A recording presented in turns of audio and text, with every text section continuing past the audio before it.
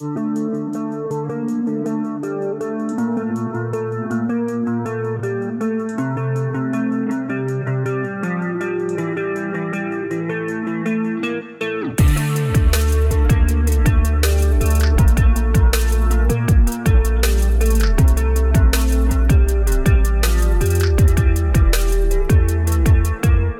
indeed, ladies and gentlemen, match day 2 of Euro 2020 is officially in the books. Chris Sued joins me one more time here on Total Football Club. Chris, there was a lot that happened in match day 2.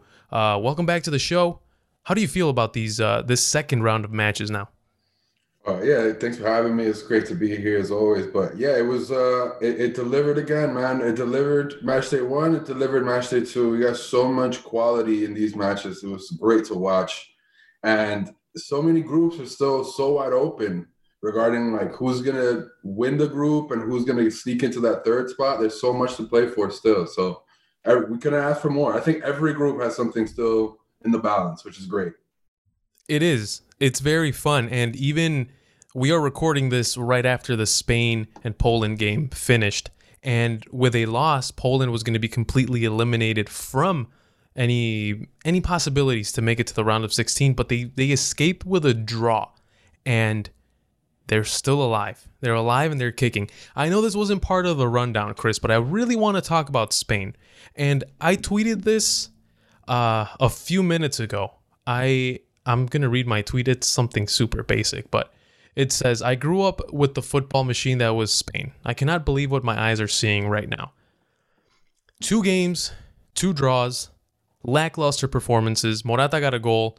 Some people might say that he was offside. It did definitely look offside when it was in real time. What do you make of Spain? What do you make of this mess that Spain is right now? Well, they're definitely not what they used to be. I won't say that they're poor, but they're definitely not the kings of Europe the standard that we're used to seeing. And it's crazy. Alvaro Morata had a great game today, and he still leaves everybody shaking their heads because he scored 1, and he missed I think he missed 2 or 3. Yeah, Mm-hmm. I know he missed the rebound, and I know the rebounds missed are penalty. really hard. Yeah. Rebounds are really hard Mm-hmm. to get in, so it's easy to say from our couch, like, oh, he had an open net, you should have sank that. But I just think he tried to hit the top corner, and dude, like, no offense, but you're not that guy. Like, you need to sink that goal. Like, man, he just leaves you shaking your head, and it sucks because, like I said, it's not like he had a bad match. He had a pretty decent match. I saw him all over that defense trying to make something happen. He scored his goal, and he still leaves meat on the bone. And when that's your main outlet, when that's what you rely on for a goal, it's not. I was thinking to myself, it's like, look, they might win this game, and they didn't. And it's enough to get by Poland, and it wasn't. But it's not enough to win this tournament. And he's just not. I don't think he's ever going to be the type of striker that he could be. And it seems like it's mental for him, and it's sad. Spain, they have young talent. They have Pedri, they have Dani Olmo, they have Ferran Torres. They have a bunch of young talent. I'm not sure that Luis Enrique knows how to unlock that team as it should. Because Ferran Torres coming in the 70th minute, I know he's not a starter for Man City, but you need goals, man. You need goals. You're playing Poland, and it's a 1-1 match going. I mean, they're not. They might escape this group. I don't think they're going to go much farther than that. They're not what we're used to seeing.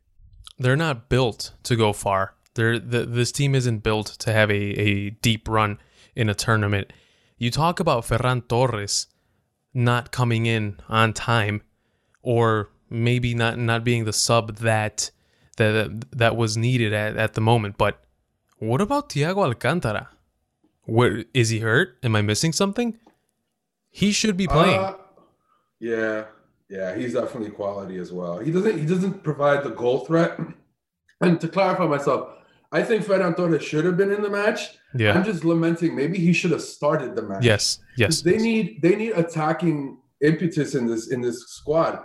Even and then the thing is, like, they can defend well. They have Laporte and Pau Torres, who are both excellent.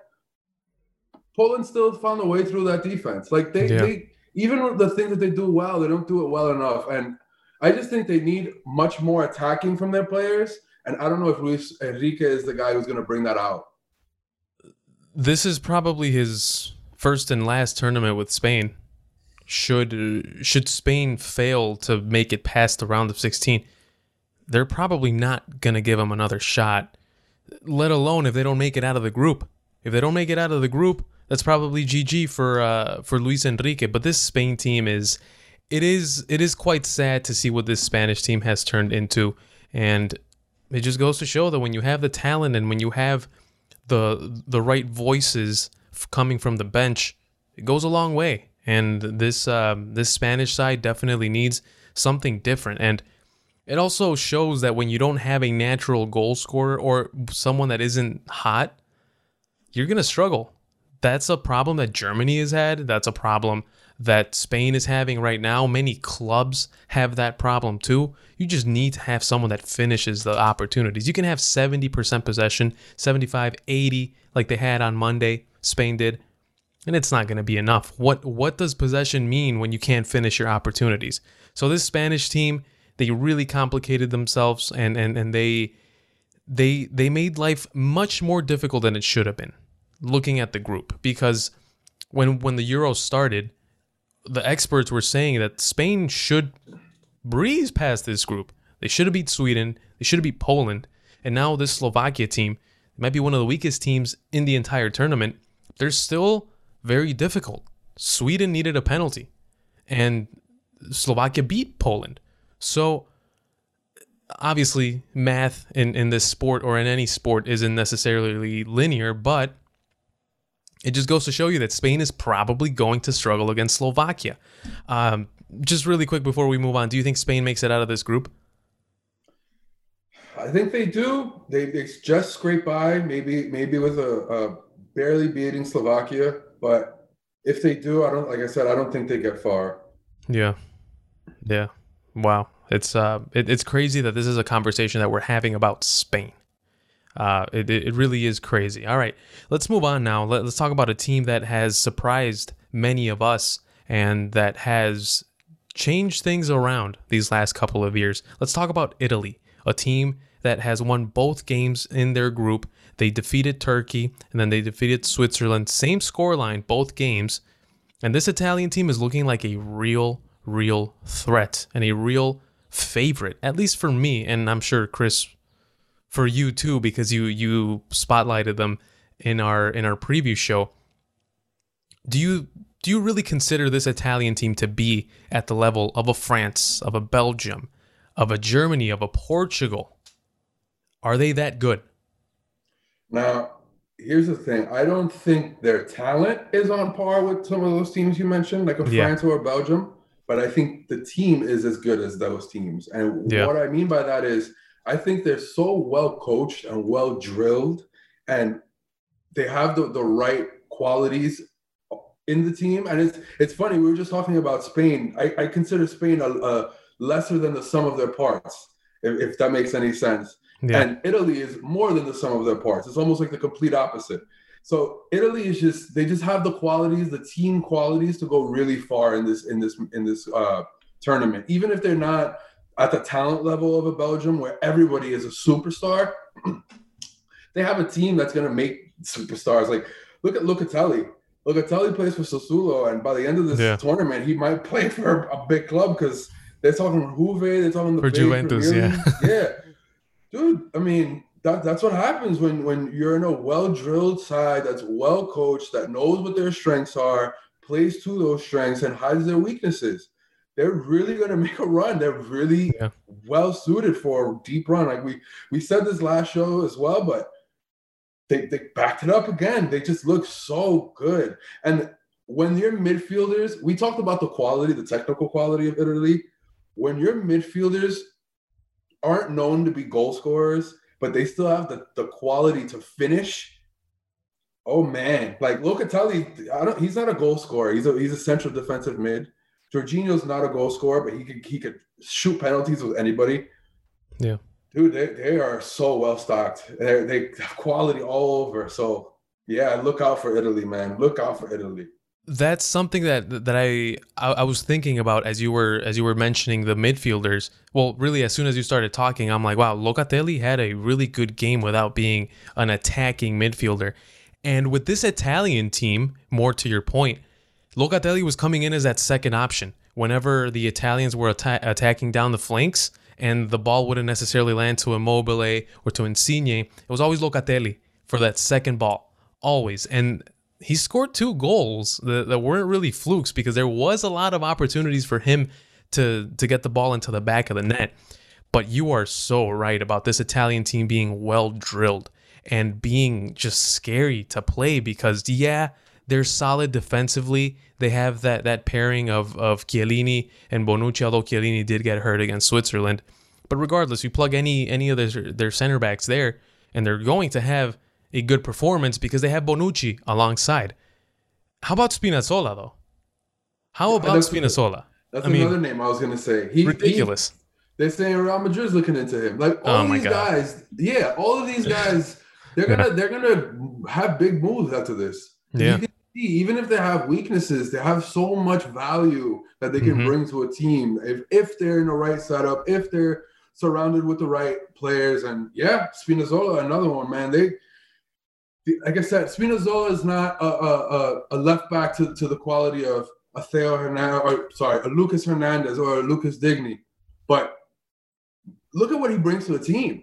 Yeah, all of these guys, you can say like from 1 to 11, all of them bring something that is just so valuable, and they're gonna go far. I think they really are gonna go far now. They should. They have the quality. They really should. And just piggybacking off of what you said about Spinazzola, yeah, he might not have the talent, but the way that of course he has the talent, but not to the extent of like maybe the world-class left backs. He's still a very efficient, a very good left back. But the way that he pairs up with Lorenzo Insigne down that left side, those overlaps that he makes, it threw off the Swiss defense completely. That right side was struggling quite a lot. And even though it was Kevin Mbabu, the one that was that was defending down that right side, it still, I mean, it still made it difficult. It made life very, very difficult for the Swiss. And Spinazzola has had 2 stellar performances. Who knows if he's going to start on Sunday because they already wrapped up the group and they won the group. Or was it the Netherlands? Regardless, Italy is through. No, Italy won I'm not sure if they won the group just yet, but they're definitely through. Oh, they're through. I think Netherlands for sure, they won their group. Italy, I'm not too sure about. I might have just made this comment without really thinking, but yeah, go ahead. No, just the one thing I want to highlight about this. So they're 2 games in. Yeah. No goals allowed. Mm-hmm. And 6-4. Oh, yeah, 6-4 exactly, dude. They might escape the group not letting a goal in. Yeah. How do you say to yourself that they're not well drilled for this? I mean, you see other teams like England and France trying to be really pragmatic. Yeah. And it to the I guess to the debilitation of their players because they're just so attacking. Yeah. But you want to see what pragmatism is? Go watch Italy. It's effortless. It's like they're built to defend, and then from their defense comes the possession, comes the attacking quality that all these guys. Because for example, I didn't think Locatelli and Jorginho had that attacking in them, and I watched Jorginho all the time. Yeah, dude, that's your guy. Yeah, they have so much quality. They're so good. They do. They really do. And just to kind of make a point, and this is something that I was thinking about these last couple of days, because on Friday I was watching Argentina and Uruguay, and I saw how poor Uruguay was. And they've been playing the same way for 15 years. And you go decades before those 15 years, and they've been playing the same exact way. 4-4-2, counter-attack, they defend very deep. And now you look at Italy, a team that has been known for playing defensive, rugged, boring football, depends on who you ask. It's very possible to change your entire philosophy of the game. You don't have to play one specific way just because you're Uruguay, just because you're Italy. Italy has shown that they still defend, but they defend on the other side of the pitch because they know that if that ball is far away and that ball is on the other side, that's the best way that you can possibly defend. They're still defensive, but on a very different level, very different way. There are ways of doing it, and Italy has been doing it differently. It's also a credit to Roberto Mancini because we send his praises, but he's due, man. He's what a manager. Yeah, and he's been in the Premier League. He's been obviously he's managed Serie A teams that have won the Scudetto, and he's been everywhere. But I feel like this was the platform for him to kind of show himself again, because the regular fan, if you want to say, their last memory of him is at Manchester City. So now he refreshes their memory and he shows them, hey, look at what I'm doing with the Italian national team, a team that didn't qualify to the World Cup 3 years ago. Now we are killing it in the Euros. We walked through this group. We're on to the round of 16. And this Italian team, man, they are so fun to watch. I never thought I would say that in my life, but they are so fun to watch. Yeah. I'm looking forward to this game, although they're probably going to play a lot of their, I don't want to say backups, but like subs, people that don't usually play in the starting 11. They're going to use a lot of those players against Wales because the group's already sealed. But regardless, the idea should be the same because it's still Roberto Mancini coaching them. Yeah. And you touched on a point that I don't know if a lot of people comprehend, and I usually bring it up when I talk about Man City. I say, they don't do much defending, and they're like, but Ruben Diaz and the least amount of goals scored against in the Premier League. That's not essentially what the point I'm making is. It's like they attack so much, they have so much of the ball, they're so high up the field that they don't have to do much defending, actual defending. Yeah, like in your goal. Exactly. When they do, those 2-3 chances snuffed out. That's why Man City had the success they have. Now you see it in Italy. They're defensive, but they don't have to park the bus like in Uruguay or how Italy used to with Conte and the previous managers. They know what their identity is, but they have possession. They have technical quality, and they're putting everybody to the sword right now. It's so fun to watch, like you said. Absolutely. The Italians are back. Let's move on now to talk about a team that really disappointed in this past match day, and let's talk about England. Let's just get it out of the way. I mean, this English team, my goodness, there was points of this game where I genuinely thought that Scotland was going to get the better of England, and the way that Kieran Tierney makes those overlaps, I've never seen anything like that. Usually when you tell someone, hey, this is the team and these are the players, but the two best players on this team are both left backs. You're like, wait, how's that even possible? Well, Scotland is showing that it's very possible, and England struggled. And what disappointed me the most about this game, speaking on an England perspective or on an English perspective, is that this English team played like if they were the underdog. They were content with keeping the ball, with not doing much, with not playing deep balls, with not dribbling past a few defenders and putting in some crosses. And some of the substitutions, well, there was only 2 substitutions, Marcus Rashford and Jack Grealish. Where's Jadon Sancho? Where's Dominic Calvert-Lewin? I mean, you have all of this talent, but you can't put them together. You're drawing to Scotland at Wembley in a Euro. You have to bring in these players because you have to win this game. I saw a funny tweet this morning that said Gareth Southgate substituted Phil Foden with Jack Grealish because there can only be one fun player on the pitch at a time. It sounds stupid, but it's true. Just based on the substitutions and you see the team sheet, it looks true. Yeah, I also don't know if that's the manager for this team, like how we spoke about Spain. I don't know if Southgate is the guy.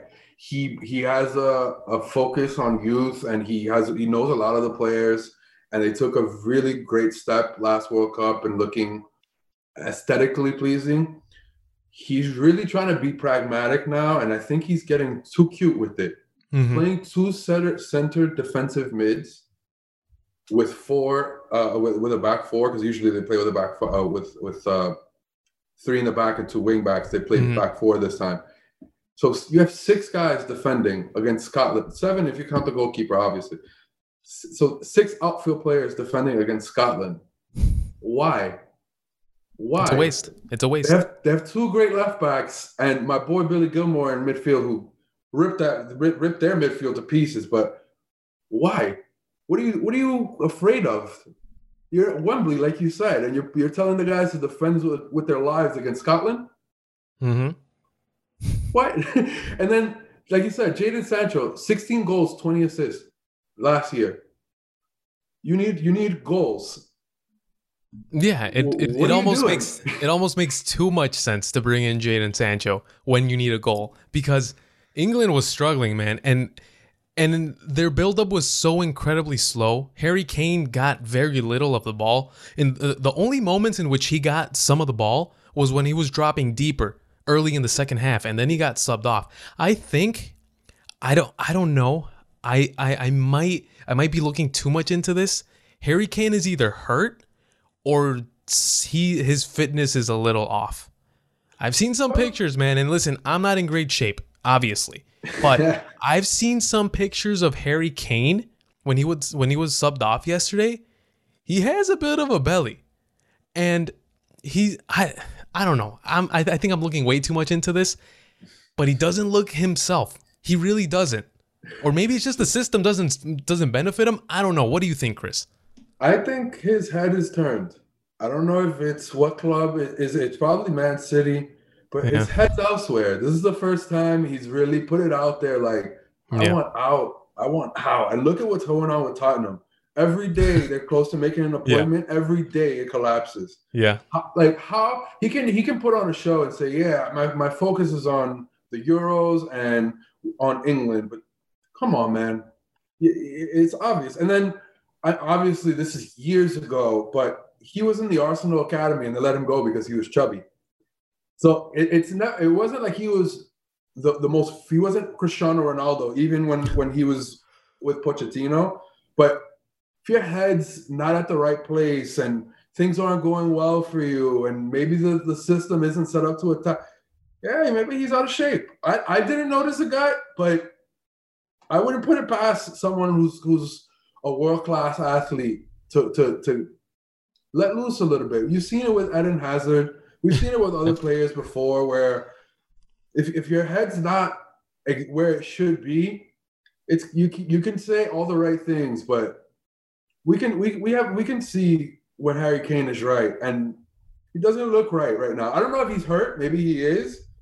He's been, honestly, this is the thing. Harry Kane is quality. I don't know if I pay what they're asking for him if I'm every club, because his injury concerns do scare me a little bit. Yeah. We don't talk about it a lot, but he gets nicked up a lot. He doesn't have that major injury, but he does get nicked up a lot during the season, and maybe he's carrying something now that we're not aware of. But and maybe it's a mix of everything. Maybe it's the transfer saga, the problems with England, and he's out of shape, but and he's injured as well. But I don't know, man. But something clearly is off with Harry Kane, clearly. And just going back to Southgate, man, how do you have a problem with attacking, you have a problem scoring goals, and you play two center defensive mids? Like, Jude Bellingham isn't on the team. Jack Grealish. I know Mason Mount played, and some people were saying that he wasn't at his level, but it's tough when the rest of the team isn't all there, and it just looked like they weren't. Like you said, it just looked like they were the underdogs. They were okay with the point, and come on, you're the Three Lions. You're England. Like, this is where the game originated. You have fans all over the world, including you and me, who has nothing to do with England, who want to see them do well, just because of the romance of the story. Yeah. So it's I know that I'm not trying to say they took it for granted or they take it for granted. I'm not there. I'm just a fan. But this is an honor, man. You're representing your country at at a major European tournament. Come on, Yeah. go for it. That's from Southgate and the players. Come on.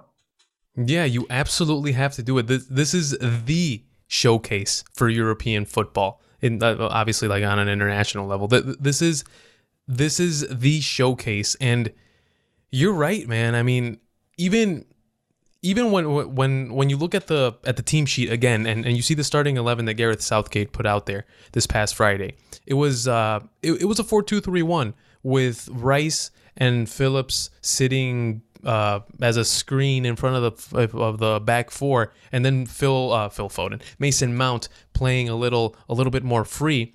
But you are so right. And why are you going to play two defensive midfielders? Even if you want to play with two pivots, if you want to play like that, maybe not Declan Rice and Calvin Phillips. Maybe you play a playmaker in that. Jude or Mason. Jude Bellingham. Yeah. You have the quality there. Or Of Jack course. even. Like if you put a Grealish or a Mount or Bellingham in midfield, and then you obviously, because Mount was playing as a 10. So if you move Mount back and you put in a Jadon Sancho and they interchange, now you have some attacking flow. You have some sort of outlet to Harry Kane doesn't have to go into midfield to try to get the ball. And it's just, man, I mean, don't get me wrong. Like the 11 that he put out there, they're all great players. All of them. They're all top internationals. But you don't play that against Scotland. You play that against a France where you try to be pragmatic. And that's what I'm saying. I think he's in his head. He doesn't want to lose matches because he knows how quickly it can turn for England. Yes. But, man, all you got to your name is a penalty shootout against Colombia.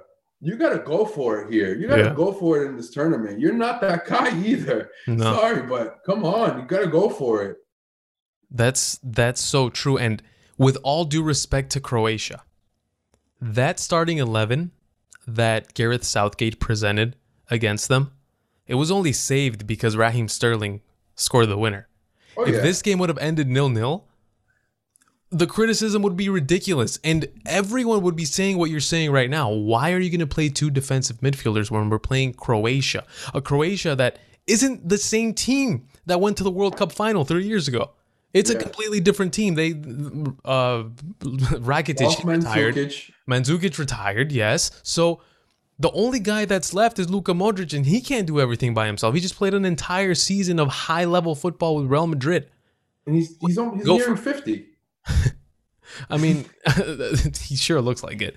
But but that's the thing. And you are so right. That's so spot on because he's so afraid to fail that he's actually getting closer to a failure by being so afraid of failing. That's the issue. He's getting so close to the actual failure by being in his head than if he was just like, all right, let's play with Rice as the defensive midfielder. Let's play Mason Mount on the right of Rice, and then on the left of Rice, we'll play Jack Grealish or whoever you want to play. But we got to attack a little more. Raheem Sterling, I think he played 90 minutes too many against Scotland too. That's another thing. Like, I'm sorry, but Raheem Sterling is a great player. I'll take him at Chelsea. I'll take him if I were to start a club. He's top quality, okay? I want to preface that. He also had a very down year. He's getting linked to Arsenal for a reason. He wasn't at the quality that he showed. And I'm sorry, how do you justify playing him in front of Jadon Sancho? No, there's no justification. Did he watch the Bundesliga this year? No, okay. Here's the thing. I feel like English people only watch the Premier League. They don't care about Bundesliga. They don't care about La Liga. Even though Jude Bellingham and Jadon Sancho have been tearing it apart. More Jadon Sancho, of course, because he's been there for longer. They've been tearing it up in Germany. They're like, well, it is Germany. Come do it over here in the Premier League. I'm not saying that's the right mentality, but it's so faulted. It is because you look at the Bund. How many players are in the Euros right now that are currently in a Bundesliga team? We were just talking. We were singing the praises of Patrick Schick last episode, or the second to last episode. We were singing his praises. He plays for a Bundesliga team. There's a lot of quality Bundesliga players in this Euro, and one of them is Jadon Sancho. Everyone wants to see Jadon Sancho play, but he hasn't gotten the minutes. Why? Who knows? Maybe it could be something as stupid as that. Well, he plays in the Bundesliga. I really hope that's not the case, because I would think Gareth Southgate. Listen, I don't think much of Gareth Southgate, but I think he's above that thought. I think he has a smart head on his shoulders. Don't get me. I was really impressed with him in the World Cup last time, and I think maybe we gave him too much. I saw somebody say he's a win away from being knighted. Like he's beloved in England, and that's why nobody is really talking about it. But man, even if you make that case, like, oh, Jude Bellingham played in an inferior league, didn't he score in a Champions League tie to send Borussia Dortmund through? Like, what are we talking about here? He scored against an English club too. He scored against Man City in that tie. Yeah. Like, what are we talking about here? Like, come on, Southgate, you gotta wake up, get your head out of the sand, and play who's on form. Like, I'm sorry, but I saw like I said, I saw a tweet that just made too much sense. How about you play the players in form in the position they play? If that goes south, then yeah, go pragmatic. Go to center defensive mids. But why are we trying to get cute here? It's Scotland. No reason again, to. like, Yeah. I mean, I just think he's overthinking it, and he's shooting himself in the foot, man. He's shooting himself in the foot. It's such a problem for England. And really quick, before we move on, I've always, well, me growing up Mexican and growing up in watching a lot of Mexican soccer and being a fan of the Mexican national team, I've always seen a lot of similarities between the English national team and the Mexican national team. I've seen many similarities where the expectations are always up here, but the team is usually like right here. Yeah. It's always like that. And you always see managers making decisions based on public opinion and not necessarily doing what the people are asking for, but making decisions so that there's no criticism coming their way. That has always happened. And I also see it just in English and Mexican football in general. The domestic leagues are very strong. The Premier League, arguably the best league in the world. The Mexican League, one of the best leagues in this side of the world. I'm not even going to start comparing it with the Bundesliga, Premier League, whatever. But in the Americas, North and South America, it is one of the best leagues in the world. But in Mexico, you can't produce a world-class talent to save your life. Rafa Marquez was the last world-class player that Mexico produced. In England, this is the golden generation. And how long did it take for all of these players to come about? How long did it take England? Because they didn't qualify to Euro 2008. The 2010 World Cup was a joke. Euro 2012, does anyone really remember it? I don't remember it. Or England's performance. Of course I remember Euro 2012. The 2014 World Cup, joke. The 2016 Euro, they get eliminated by a team that was making their debut. So it was a lot of this for England, and now suddenly they're going up. And mind you, throughout those tournaments, those bad performances that England was having, the expectations were always like this. Why? Because we're England. Same thing over here with Mexico. Mexico, sure, in the CONCACAF, they kill it, or sometimes they do, honestly. It's very rare almost now. But the expectations for when the World Cup comes around, oh, we're finally going to make it past the round of 16. And it never happens. I just feel like maybe, just maybe, and I'm not saying this is the case for England right now, but maybe, just maybe, the fans think they're better, they think that their team is better than what they really are. Because if you look at it objectively, it's very different. It's very different. And I just compared England and Mexico, so I'm ready for all the hate. I think that's spot on, and that's not something since I'm not Mexican, I never thought of it that way, but it Hmm. is really spot on. Mexico on this side of this side of the world is like royalty. Hmm. Like they're up there with Brazil, Argentina. Everybody But we're expects the not that world of good. them. We're not on that Yeah, level. There's no exactly. reason for us to be on that level because we're not that good. There's no the talent isn't even close. Yeah, yeah. It's a fair point. It's a fair point. D- yeah, and again, why is England always a favorite betting wise in these tournaments? Because it's England. That's why Yeah. they're a favorite. But let's be honest. France is a better team. Belgium is a better team. Italy, they're showing to be a better team. Portugal's a better team. Germany's a better team. I just named 5 teams that are better than this English side, in my opinion, at least. And just looking at it talent wise. So, yeah, and they also haven't won a trophy since 1966. And that 1966 trophy, there's always going to be an asterisk there because we know what happened. Anything else you want to add about England? Just come on. For football fans all over the world, for the love of God, just wake up. Please. I really want them, I want to see them go far. I don't I mean it'd be great if they win it, but just all the fans, just please give us a decent showing. Go make a semi or something, please. It's been a long time since they've made a semi in a Euro. All right, let's move on now. Final topic. What is something that you liked or disliked, whichever one you want to pick, about the second round of games in this Euro? So I two things stuck out to me very much. Mm-hmm. One of them was the performance of Billy Gilmore, and Okay. I'm biased. I'm a Chelsea fan. That's my Yeah. boy. He came from the academy. I remember the day he signed from Rangers, and they called him the Scottish Iniesta. Oh my god. Yeah, I mean, of course, they always every time someone Always. signs, Yeah. it's the next Yeah. Messi, it's the next Ronaldo, it's the next. But this kid is quality, man. He Yeah. was Yeah. making his debut for Scotland, and they were singing one Billy Gilmore the whole time. He was controlling that midfield. He was giving them nightmares, and it was through his I guess his link up play in midfield that Scotland looked like they had control. Like he wasn't trying to pass sideways. He wasn't scared of Mason Mount and Rice and Phillips coming at him in midfield. He was born for it. It looked like. So I really want to give a shout to Billy Gilmore and the Scottish the fans.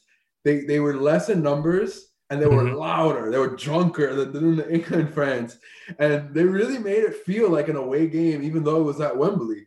And it was awesome to see. That's what football's all about. It's about a kid who most of the 90% of fans see that score sheet and think, who? And then he goes in there and bosses it. That's what we love about this game, and that's something I highlighted last week too. It's just great to see. It was a delight. It was so because of Billy Gilmore, I enjoyed that match. Yeah. If it wasn't for Absolutely. his play, it would have been so boring to watch. I mean, of course, Tierney and Robertson look great as well, but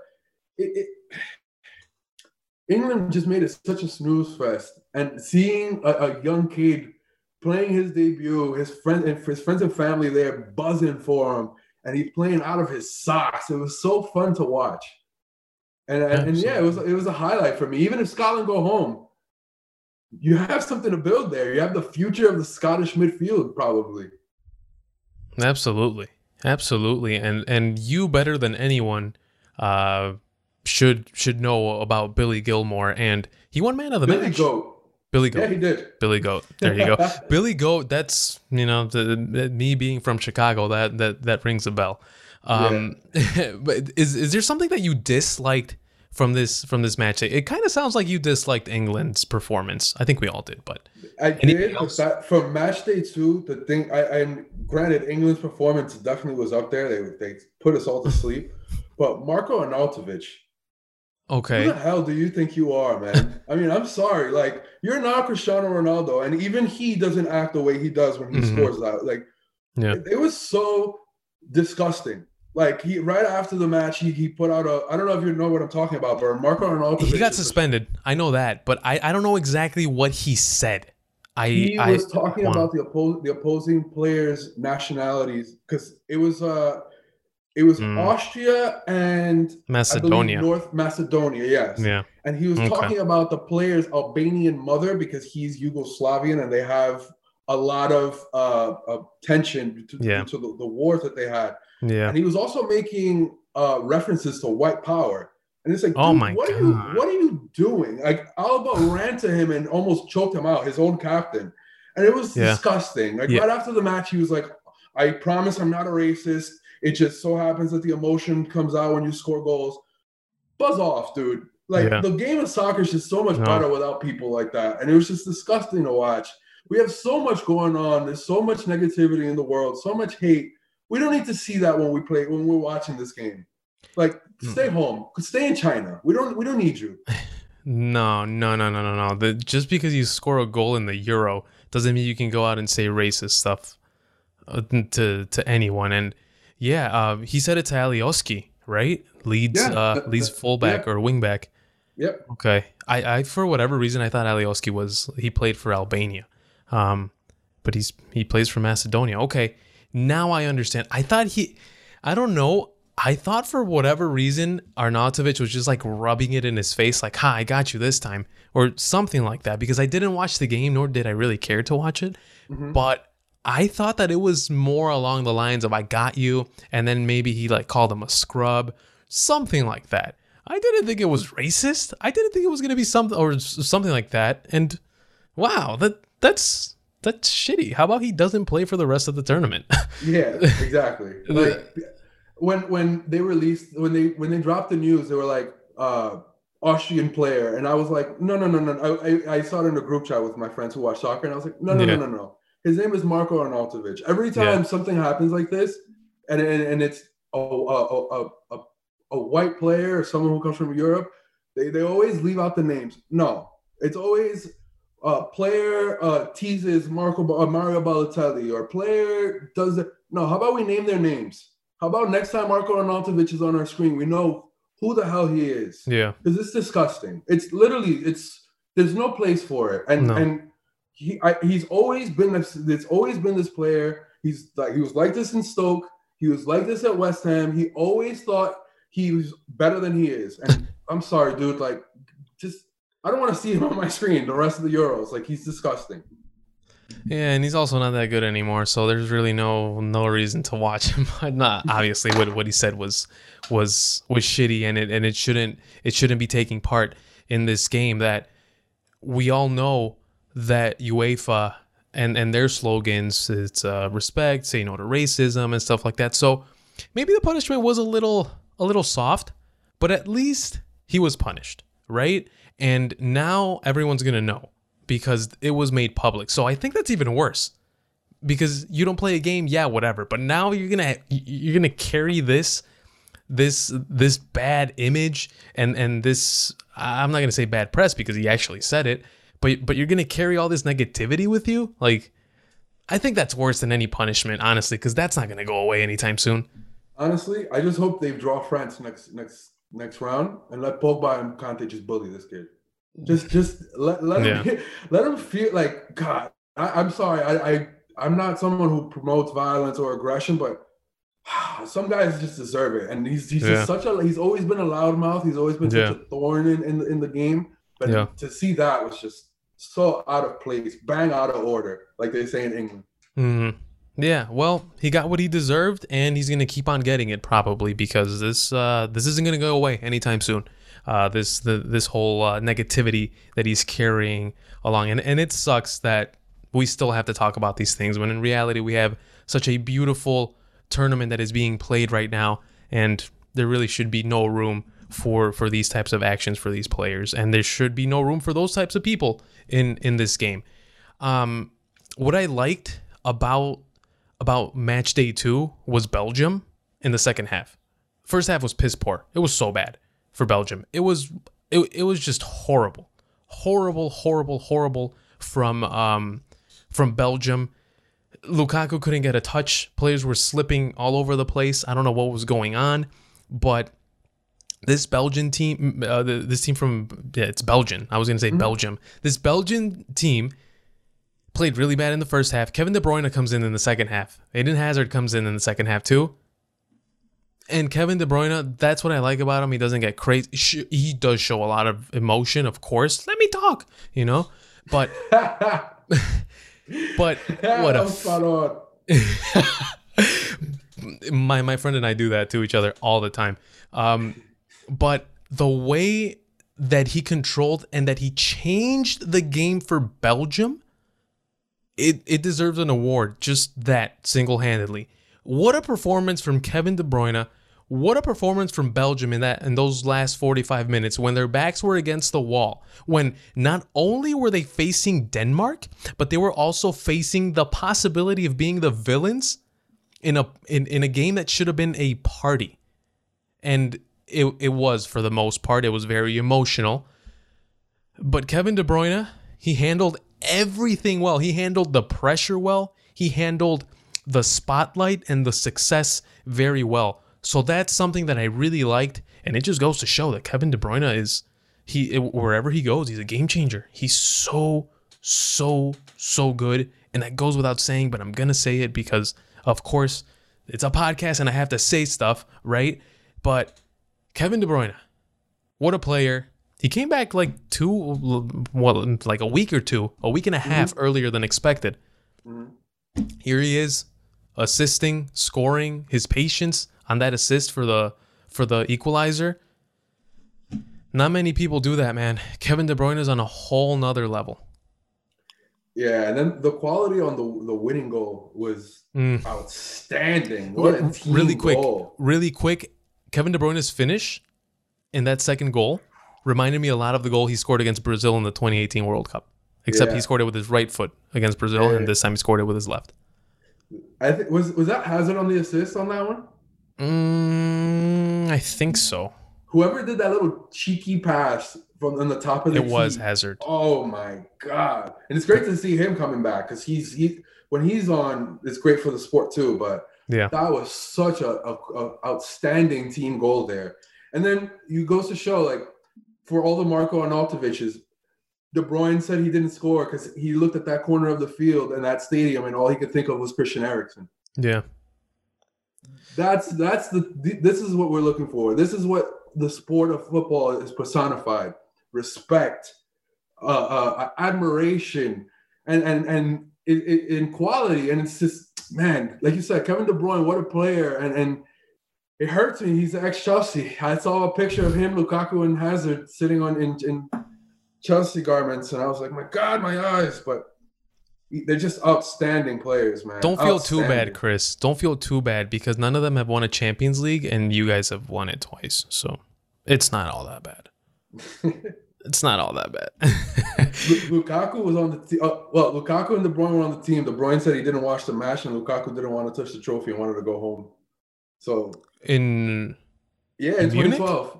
No, yeah, they were part of the team. We had signed them in like January, but they weren't officially a part of the. I think Lukaku was like the 18th man on the team. So he was. I don't even think he made the bench. Like he was just watching from afar. But he doesn't claim that Champions League. So that point is spot on. I'll at least live with that. Like, well, we got Champions League titles and they got zilch. Yeah, but yeah, it hurts because they're outstanding players, man. And they're great. They're great guys. You can see it. Yeah. Eriksen went down. Lukaku scored and dedicated his goal for him. This goal by De Bruyne goes to where Eriksen went down and tells everybody, but yeah, I'm happy, but God, man, like let's all respect. We're here in Denmark, and let's show respect to the people here because they've been through so much already. Yeah, and it was great to see. Like you said, it was an outstanding goal, man. It was beautiful. If someone was going to challenge Patrick Schick's goal for a goal of the tournament, it might be that one. Yeah, for sure. There's three that stand out right now: Yarmolenko, Schick, and De Bruyne. Those are the three that have stood out the most from this Euro. But actually, you know what? Cristiano Ronaldo's goal against Germany earlier today, that one was a really good team goal. That was a very, very good team goal. It wasn't a worldie like Patrick Schick or Yarmolenko, but if you watch this game and you appreciate it, you definitely have to appreciate the great build-up, that great counter by Portugal against Germany, which, I mean, didn't stand for much because they ended up losing. But, Kevin De Bruyne, class act. Yeah. I'd also I'd be remiss if I didn't bring it up just because of the quality that they showed. It has nothing to do with what we spoke about, but Hmm. Germany looks so Yes. good today. Kai and all these guys just look so deadly. So Germany, we were writing them off and we were saying, hey, maybe Yeah. they don't make that third seed, but I don't know if that game. Who do they? I think are they? Germany's Germany playing plays who? against Hungary. Hungary. Yeah, Yeah. Germany's gonna go through. It looks like if they play how they did But, today. I know Hungary's a tough. I know. yeah, that's what I was gonna say. Hungary's very. They just drew against France earlier. Like if they can draw against France, they can easily draw against Germany. But Germany looked like they're back, and we Yeah. were making a lot of jokes at Yogi Low at the beginning of this tournament, and not just you. I mean, the whole world because he looked washed up. Yeah. Germany looks back, man. Germany looks so sick. They do. They definitely do. And also, just to touch on Hungary a little bit, how much of it do you think is the crowd factor? Because they play in front of a capacity crowd that is completely theirs. Yeah, It's completely theirs. How much is that playing into their success? Because they're going to play in Munich against Germany. It's definitely a part of it. I mean, I can't sit here and say, oh, it has nothing to do with it. They're at Budapest, and it's in a packed 65,000 filled stadium, like and it was filled at capacity, like 65,000 people, all chanting all their names and doing all the songs for Hungary. It definitely has to bring apart. I mean, you can even see it in the EPL when fans were allowed in. We played I'm sorry, I have to bring it back to Chelsea, but we played Aston Villa in the last game of the season in a match that had Champions League hopes and so much tied to it before we won the Champions League. And Aston Villa was their first, I think it was their first match in which they were allowing fans to watch, and they played us out of the park. Like fans definitely make a difference. So yeah, they definitely a part of their success. But I think now with the momentum that they have and knowing that they can get through if they have a positive result, if they get a win, they're definitely gonna carry that. And I think they're gonna show that they have quality. I can't remember the name of the goalkeeper, but that guy is just so good. And it for rings Hungary? a bell. I'm not yeah, for Hungary. Gulaci, the Leipzig keeper. That's who it is. Gulaci. I was like, I know he plays for a major European team because his name is ringing off bells in my head. Yeah. And he's quality. As long as they have him, they're in every match. Yeah, they are. And even in their attacks, they don't attack often, but when they do, they're dangerous. But the problem with Hungary was that today they had Nemanja Nikolic. Anyone from Chicago will remember him. He played for Chicago Fire. He's so slow. That guy is so slow. And I remember he went on a counter and Kimpembe, like he wasn't even sprinting. He caught up to him. But this Hungarian side is very difficult, but I want to see how they are out of their element. That's the biggest question. They should have probably stolen a point from Portugal, and they stole a point from the world champions. So imagine, I mean, yeah, it's only one more point, but still, if you go into the third match day with 2 points, that's huge.